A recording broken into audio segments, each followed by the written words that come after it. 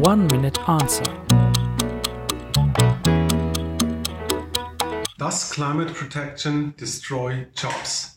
In some areas, yes. If you want to get out of lignite production, jobs will be lost.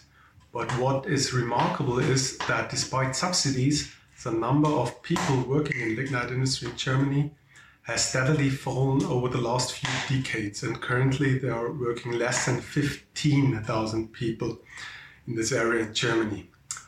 Of course, the transformation is very painful for the directly affected people, and therefore it is very important to show them new employment prospects and to help them by providing further training.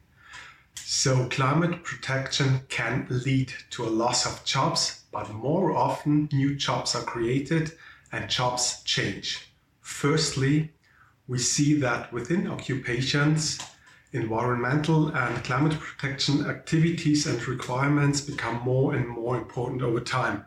And this increase in importance is associated with high employment growth.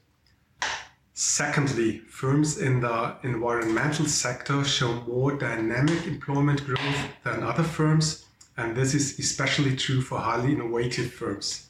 And thirdly, there are several studies that show that stimulus packages that promote climate protection help the economy and the labor market more than packages without a climate protection focus. So altogether, I see more positive employment effects from environmental and climate protection efforts than negative ones. In other words, I see more chances than risks. 1-minute answer.